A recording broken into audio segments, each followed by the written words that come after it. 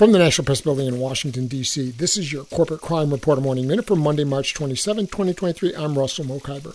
In 2018, then Attorney General Jeff Sessions announced that Chinese espionage was occurring in university research labs, and the Department of Justice subsequently made it a high priority to prosecute economic espionage in academia.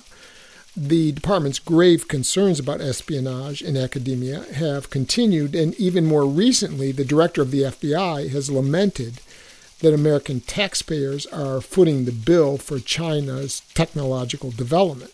Yet an investigation by University of Virginia law professor Elizabeth Rowe found much ambiguity about the very concept of economic espionage. Most telling, although labeled as spies, not one of the professors was actually charged with economic espionage. For the Corporate Crime Reporter, I'm Russell Mokhiber.